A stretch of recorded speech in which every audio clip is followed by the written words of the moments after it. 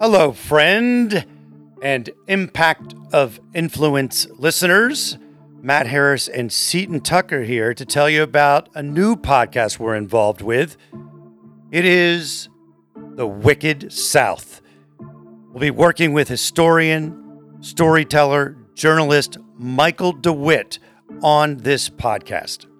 We will explore the dark history of the Murdaugh legal dynasty in South Carolina, as well as fascinating criminal cases surrounding both sides of the law.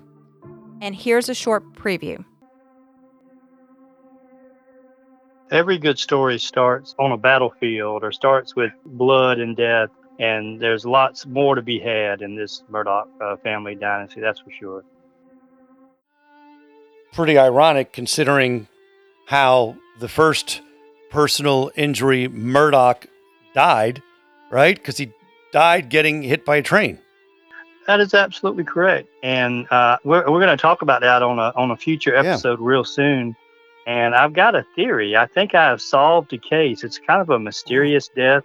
Lots of speculation, lots of rumor and gossip back then and among local historians today. But I think I may have solved the case. But as far as what led to him getting hit by a train, but we'll save that for a future episode. Great tease. I know. I can't wait to hear this. So I remember when this Gold Club was coming to Hilton Head, people were up in arms. Some people were in favor. It was big news in Hilton Head about this Gold Club. But they tried to kind of sell it as like this upscale, kind of maybe like more of like a cabaret type thing. Not a strip club. Not a strip club. They tried to make it seem more upscale.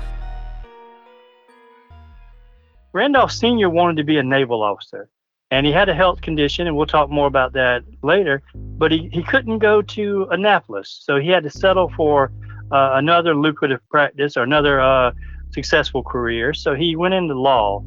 We don't know as much about him as we do about Buster Murdaugh Jr. or Randolph III, but we can infer from the headlines and the newspaper articles he was very ambitious, and was fearless. He prosecuted former governors, bankers, sheriffs, preachers. If you were on the other side of the courtroom, it didn't matter who you were, he was going to do his best to put you behind bars. You know, he knows how to work a room too, and that's something that the sense that I get about these Murdaughs is they kind of know how to read a room, and that was something that they took advantage of. You saw that with every generation, with Buster, with Randolph, with Alex. I was in the courtroom in Beaufort County when Paul was arraigned for felony boating under the influence, and Alex turned around and spoke to me like we were sitting in church. So just that friendly, hey, how you doing? They always know your name. It's all part of the Murdaugh playbook, some Southern charm. And if you ran into a Murdaugh, 9 times out of 10, they would shake your hand and they would know your name. There are murderers out there where they had the pleasure of being convicted by Randolph Jr. and Randolph III. Well, and we're going to be talking about more of these murders down the road. We've got this is going to be great. The shocker of a story. It is all about the Charlotte Strangler, and this is a must-hear podcast. It is going to be our next episode. A wicked man was just passed through the 14th Circuit when he ran afoul of the law. An ill-advised show of mercy. 14th Circuit solicitor Randolph Murdaugh III turned him loose, not knowing of his violent past in multiple states, and there will be a terrible outcome because of that. So keep an eye out for the Wicked South podcast coming soon.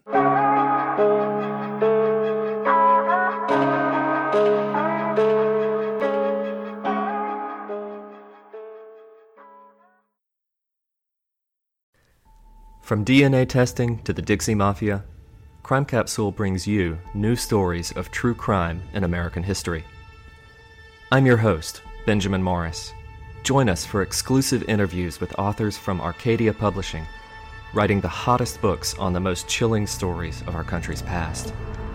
You can find us wherever you get your favorite podcasts or on evergreenpodcasts.com. Crime Capsule. History so interesting, it's criminal.